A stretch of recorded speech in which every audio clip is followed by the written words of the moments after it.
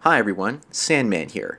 A few weeks ago I did a video for CC Rockstar, and now he wants me to do yet another one.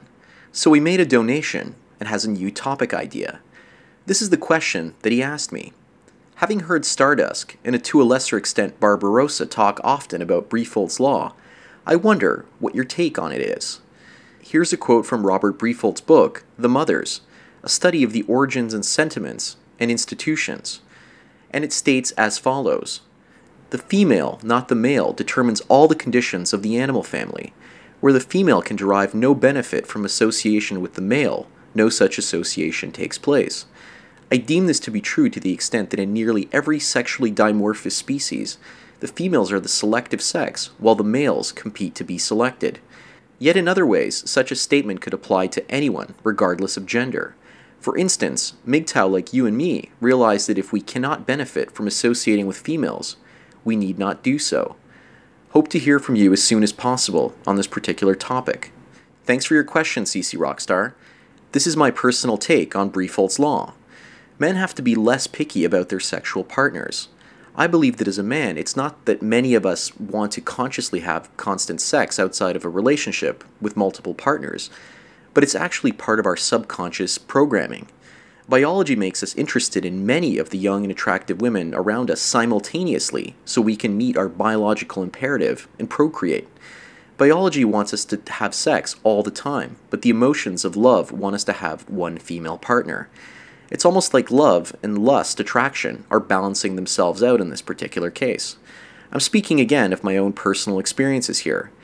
In the end, I've always sought out emotional intimacy and closeness in a relationship, and I'd say that 70 to 80% of my male friends see relationships with women in that particular way. The ones looking for relationships have no problems having no strings attached sex, but once they fall in love, that changes for many of them. Besides myself, only one of my close friends could be classified as a MGTOW. I think nature makes men more interested in sex because we can't always afford to be picky.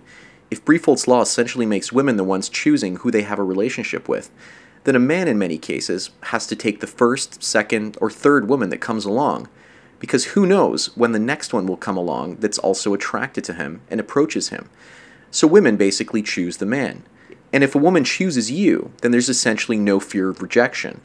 And unless she's smelly or overweight, the majority of men are not really going to say no to her. In reality, there's very little actual sex going on in our society, and so many blue pill men can't afford to wait for Mrs. Right, and will gladly take Mrs. Right now if they can. Women choose the men, and the men typically say yes. And the whole idea that men are the ones asking women to marry them is a complete joke. Women have already said yes, I want to marry you in most cases by simply entering the relationship. A proposal is just a contract or an affirmation of Briefoldt's Law. A man handing over the ring and getting down on his knees is him saying, yes, I choose you too, and buying this overpriced and irrational bauble means that I accept your offer. An engagement ring makes a man feel that he has the majority of the power in a relationship when selecting his mate, when in fact it's the other way around. The proposal is the female attempt to validate the existence of the patriarchy and male dominance. But all it is social masturbation, a way to make men feel better about losing their freedom, and a way to make women feel like victims of sexual selection, when in fact they are the ones doing the choosing. The proposal, essentially, is a joke. It simply reaffirms her selection, it mirrors it back to herself. And the marriage ceremony mirrors her selection back to everyone in her family circle, as well as I ultimately believe that females are choosing the males that they associate with, and that we are a dimorphous species, where the female is doing all of the selecting. I know from my own personal experience that I have two modes of operation with regards to my life. Either I'm waiting for a woman to choose me to have a relationship, or I typically don't care for them, like I do now. And regardless of whether a woman approaches me or not, I simply have no interest. I drove around taking these pictures today through the back alleys of Toronto, so becoming a MGTOW has hit me very hard, especially the realization that I see most women as unable to love with the same intensity, and I think this has been the most bitter pill, red pill, to swallow. Looking back on my life, all the seemingly loving things that I received from women were just a form of bait to keep me in the relationship. I was tricked into thinking I had something to gain, but I was actually the one losing my time, resources, sanity, and emotional peace. And even the scientific evidence I've found seemingly validates Briefold's law. Here's a statement from a piece of writing called Unifying and Testing Models of Sexual Selection, an annual review of Ecology, Evolution, and Semantics by Hannah Coco, Michael D. Ginians, and Robert Brooks. They theorize that a species' degree of sexual dimorphism is inversely related to the degree of paternal investment in parenting. Species with the highest sexual dimorphism, such as the pheasant, tend to be the species in which the care and raising of offspring is done only by the mother, with no involvement by the father. Low degree of paternal investment. We all know that in the human species, it's traditionally women that raise and take care of children most of the time. So if this theory is true, and humans share the qualities of the pheasant, then that would explain why women are the ones doing all of the choosing. The best example of women doing the choosing has to be on dating sites. Women sit back and receive hundreds of messages a day from men on dating sites, and then they have to narrow their selection down by narrowing the criteria until they find the right match based on the socially acceptable criteria that the female consensus in society has placed on men. So it's not so much about where have all the good men gone, but in reality women are actually doing the choosing.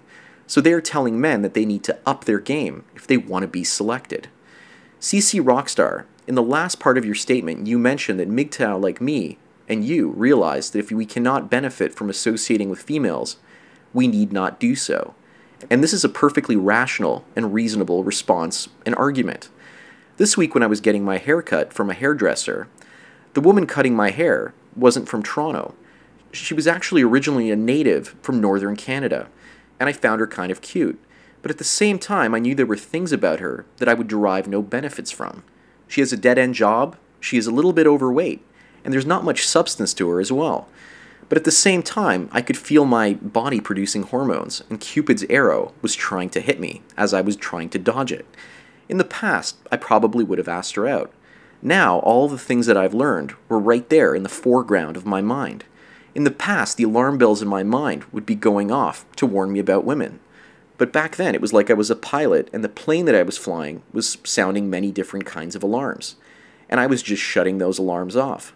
This time, on the other hand, it was completely different, as each of her faults burned deeply into my consciousness, and I just knew I had to get out of there as soon as I could. She was making me sick at that point. As I walked out of the hair salon, she gave me her name and number, Briefold's law, in effect. She was selecting me to most likely put me in the friend zone. I spoke to her about the film and television industries and what it takes to get into television for hair and makeup. I gave her tons of advice she could actually use to get ahead in her career if she wanted to. I was being a good little utility while she was chopping my hair, and I'm not sure why I was trying to give her all of these helpful pieces of information. The funny thing is, she gave me the best haircut I've had in the last few years. I usually go to different places to have my haircut each time. I made her aware that I'm employed, have a house and a car. Just as an experiment, I'm thinking of going back there in a month or two for another haircut. Does anyone think I should? I'm looking at the whole ordeal as an experiment to find out more about Native women. The very next day I had a conversation about her with a friend of mine. Did you find out if she has any kids? And I said no. And he told me that he used to work at a Native reservation up in Hudson's Bay. And he says Native women get pregnant at the age of 12. I know he's stereotyping a little bit, but there are a lot of single Native mothers coming down to the city trying to basically get a support system from a man when they're in their early 20s for themselves and for their children.